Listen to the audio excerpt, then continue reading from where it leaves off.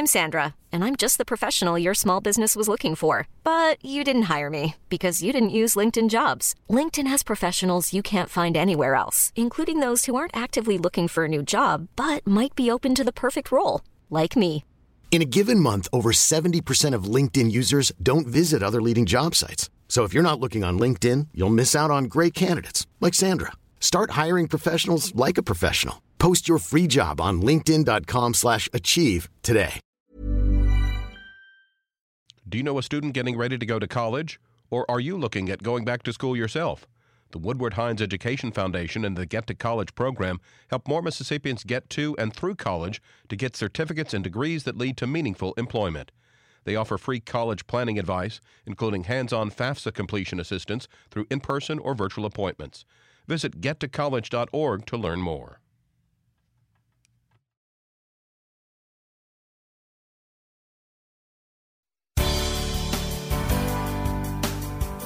Good morning. It's 8:30 on Wednesday, September 14th. I'm Desiree Frazier. This is Mississippi Edition on MPB Think Radio. On today's show, residents in the capital city tell officials how they feel about the ongoing water crisis, then understanding the risk of long COVID, plus how a historical marker in Clinton is connected with an 1835 slave insurrection scare. This is Mississippi Edition on MPB Think Radio.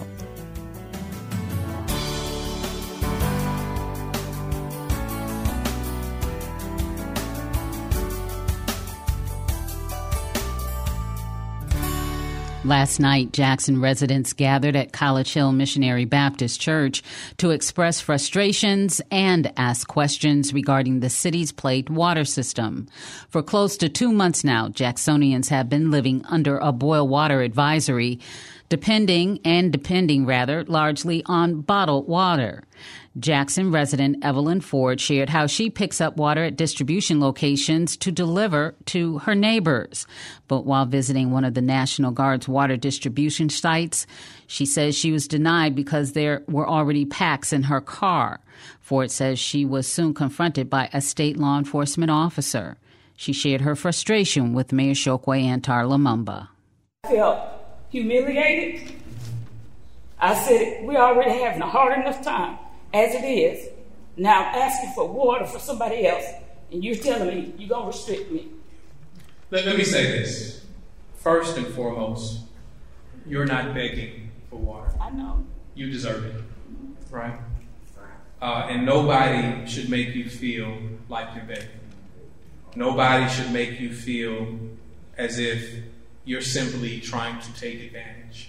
Right? Not only are you trying to resolve a challenge not of your own making for yourself, but there are other people that I'm sure that you're supporting with that water and picking. That's what I'm doing. Yeah. I can't put that water out. That's too much water to put in my house. And the cost of gas. Yeah. I filled my tank up 2 times trying to go around to get water. I'm glad that you shared that because, this is what I've called kind of this cycle of humiliation that our residents have suffered from, right? Not only the circumstance of feeling like they're begging for something that you need and that you honestly pay for, right? But also the adjustment in your life, right? The adjustment of what time you may leave work or what time you may leave before you go to work. If you have children, the arrangement of when your children are going to be dropped off or picked up. If school is out, considering whether or not you can stay home with your children, whether your boss is sensitive to that. If you work in a service industry, whether or not they shut down, and whether or not you now can't go to work. So these are all cycles of humiliation, and so part of our effort has to be to restore dignity to people, right? So that you don't feel like that is that you're begging, right? That no one makes you feel that way. The antiquated and crumbling water infrastructure is arguably the most high-profile factor contributing to the city's water woes. But recent staffing challenges have exacerbated the situation. Ronald Gilbert, who lives in the city and is a former supervisor of the O.B. Curtis Water Treatment Facility, addressed the mayor about those staffing concerns. You have the people here that can do it, like we used to do before, going to the schools. People coming in with, I'm switching from men, but people coming from other places saying they don't have the technology or the people to run in Mississippi, like the auto plant and whatever. They are here.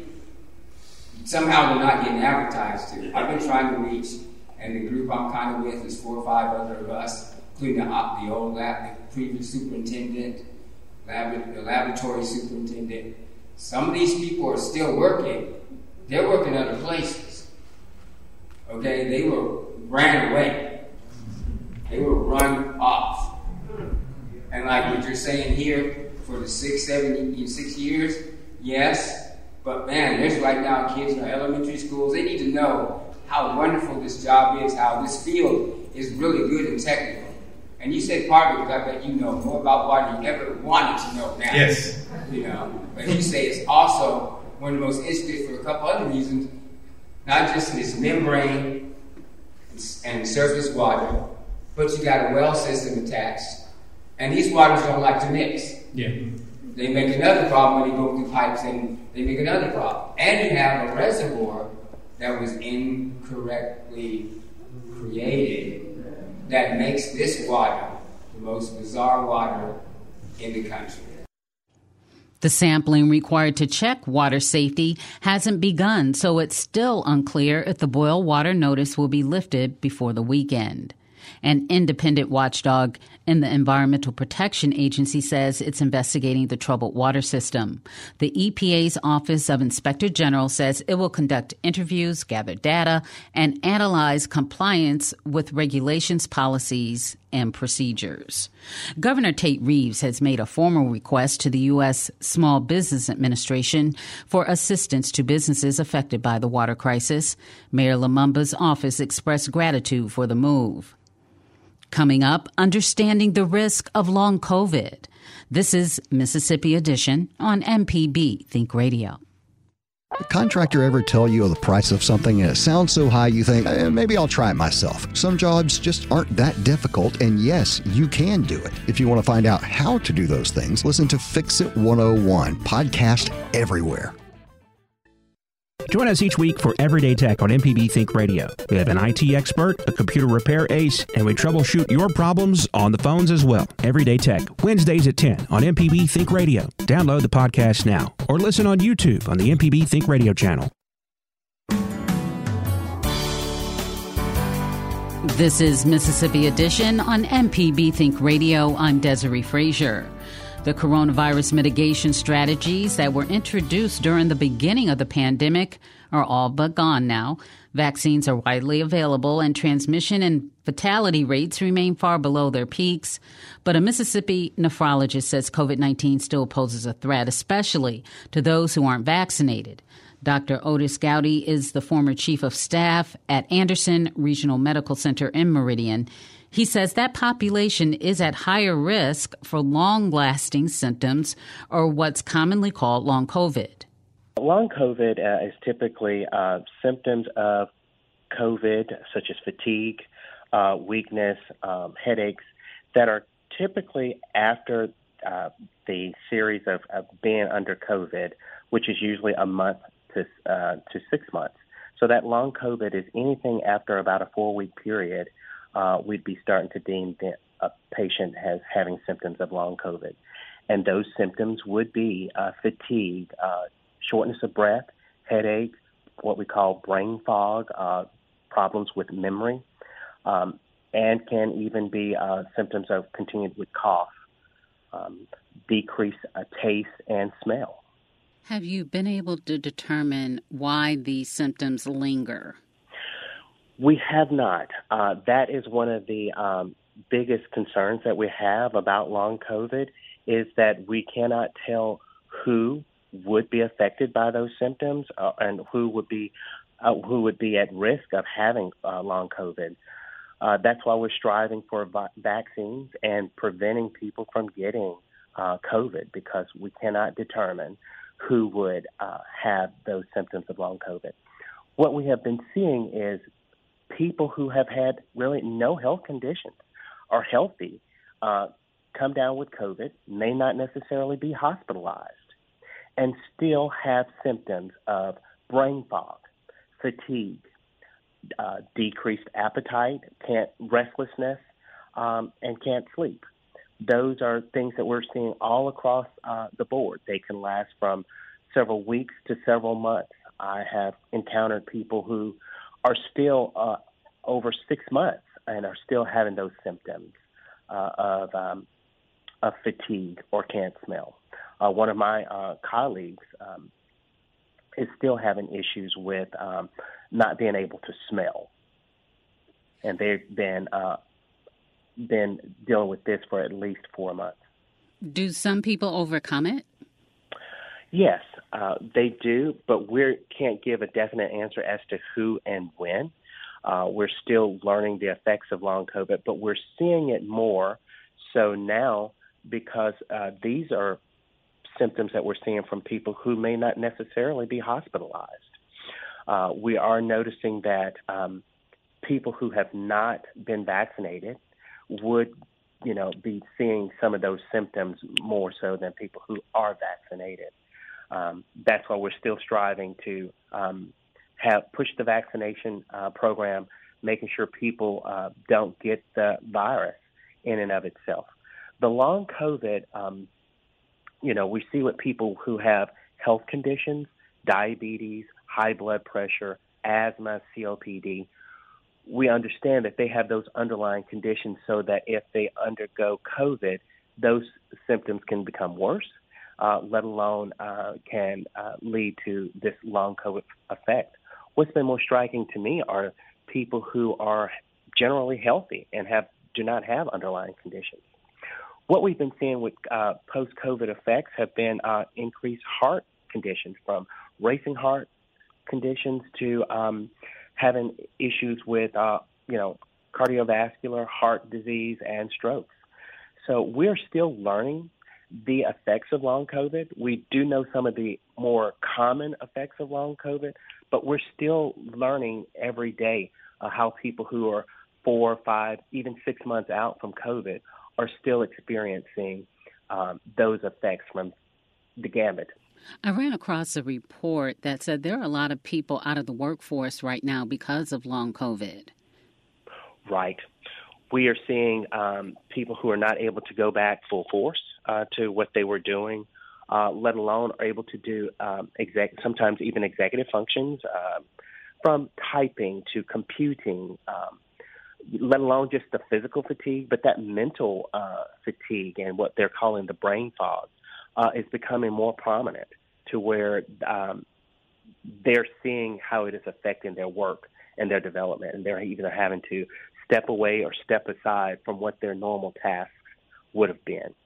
And I feel, especially as we're going into this next flu season, and this would be marking our third official flu season with, in this effect. And, that is still a general concern that we will be seeing more and more of these effects from COVID, post-COVID symptoms, meaning that we may not have as many people going into the hospitals per se, but we'll still see people being off of work, staying off of work longer. And that is a general concern as it affects our workforce moving forward. What are you seeing when you treat patients for kidney disease that may be related to long COVID? We're still seeing things such as fatigue, decreased appetite, and still seeing the symptoms of memory fog, as well as decreased taste and decreased smell. So we're seeing all of those things. Patients who have kidney problems, and Mississippi is a community where we have one of the highest incidents of kidney disease, more likely due to high blood pressure and diabetes. What's unfortunate is there are a lot of people who are living who don't know that they have issues with their kidneys because there are no symptoms. However, what we have seen is that this virus has escalated people who have issues with their kidneys in and of itself. So we want to be aware that if there are underlying conditions such as high blood pressure, diabetes, asthma, that you definitely take care of yourself, get the vaccine, wear the mask, wash your hands, because the virus we are seeing is escalating other chronic conditions and some conditions that some people may not necessarily be aware of. Is there anything that I didn't ask you that's important to point out about this? Vaccinations reduces the emergence of variants.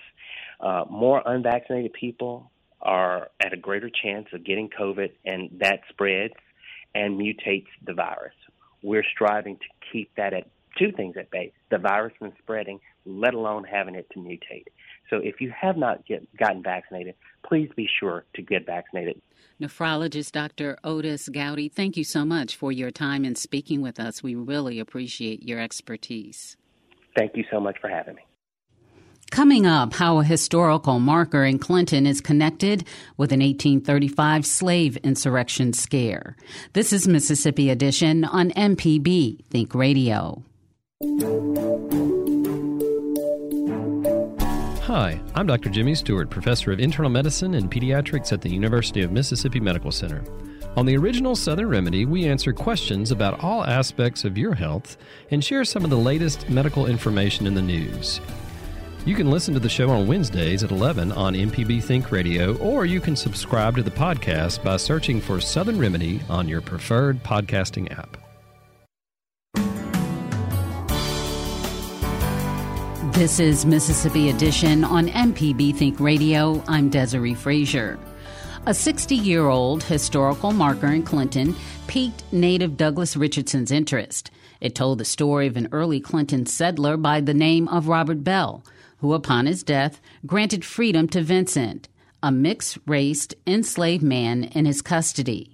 So the retired physician turned historian decided to dig deeper into the stories of Robert and Vincent Bell, and that led him to an 1835 slave insurrection scare. Douglas Richardson is presenting his research today at History is Lunch at the two Mississippi museums. He previews what led to the 1835 event and how it ties back to a former enslaved man in his native town. There was talk among certain of the slaves in Madison County, Mississippi, probably as the result of a pamphlet that had been written by a man named Virgil Stewart, describing the life and adventures of a criminal by the name of John Morrell. Turns out later that this pamphlet was largely made out of whole cloth and invented by Stewart, but nevertheless it described this criminal, John Morrell, who was head of a so-called Mystic Clan, and their plan was to inspire a slave insurrection on Christmas Day, 1835.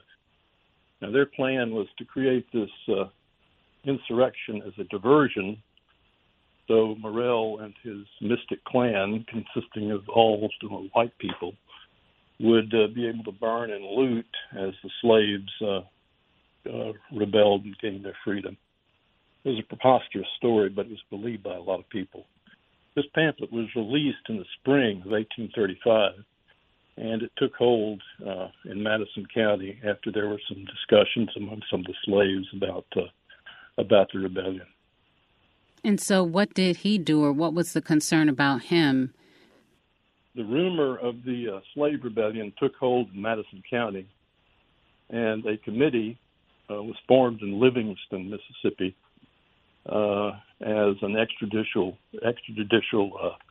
court, or a so-called kangaroo court, whereby slaves were interrogated and the evidence used to convict others, in particular white men. So this insurrection ended up taking the lives of almost as many white men as it did slaves. Unfortunately, one of the slaves who was victim of this terror was Vincent Bell. So he was killed? Yes, he was. He had been freed under Robert Bell's will in February of 1835, and he did not survive more than 6 months later when he was taken up as part of this insurrection scare and was hanged. I'm wondering, why would Robert Bell think that he could free Vincent Bell and he would survive in Mississippi? Well, Robert Bell, in his provisions of his will, gave Vincent $100 so he could be transported to a free state. But Bell, probably out of allegiance to Robert Bell's widow, Susan Kane, and his young daughter, decided to stay in Mississippi to help look after them. And so all of this story is behind the marker that you saw. Yes, it is. How did it strike you when you found all of this out about your hometown? Well, it's been a surprise, but I think all of history should be discussed and should be explored so we could learn from it. Just as my researches into the Clinton riot gave me a whole new perspective of the historic significance of that event, the importance of the discussion from the 1835 insurrection scare was the danger that we run when we discard the elements of the civil law and we start making exceptions about how we process matters in an extrajudicial form and what detriments to our society can result from that. What exactly do you mean by that when people don't follow the law? Was there really any law involving these types of issues in Mississippi? There were laws, but the reason probably for the need for extrajudicial kangaroo courts was the fact that much of this testimony regarding a slave insurrection came from the slaves themselves. And under prevailing law in 1835, no testimony from a slave could be used in a court of law to bring white men to account for their actions. But in this situation, it was used. In this situation, it was used extensively. Was the information true, or were you able to find out if they felt compelled to say what they said? They were compelled because many of them were beaten and tortured. So it may not have even really been the case at all. That's true. In fact, one of Mississippi's earliest noted historians, John Claiborne, thought that the Virgil Stewart pamphlet was a complete hoax. Were you able to find out why there was this desire to put fear into the slave owners? I think it was part and parcel of our oldest, most prevalent and continuing national pastime, the conspiracy theory. I think it was a time of extreme paranoia on the part of white slaveholders in the Deep South.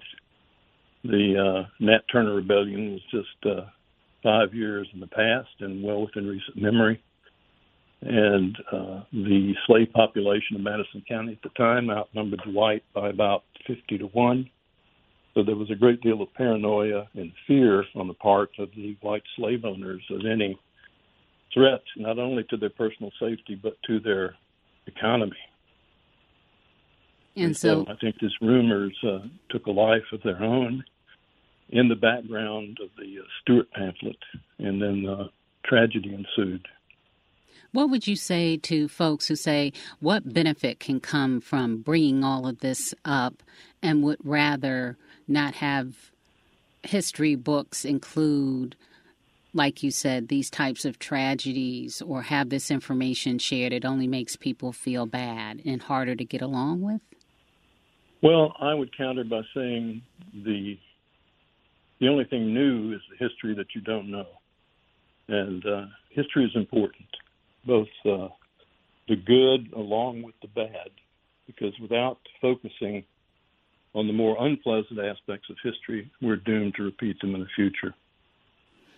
All right. Well, Douglas Richardson, retired physician, and you've done a lot of medical work, as a matter of fact. I had a very satisfying practice, and for years it was my passion, but after my retirement I needed a new passion, and so history, which I've always been interested in, has kind of filled in the gap for me. Well, thank you so much for being willing to speak with us about your research and what you have unearthed. Well, thank you, Desiree. Thank you for the invitation to talk to you. Douglas Richardson is presenting his research today at noon at History is Lunch at the two Mississippi museums. This has been Mississippi Edition on MPB Think Radio.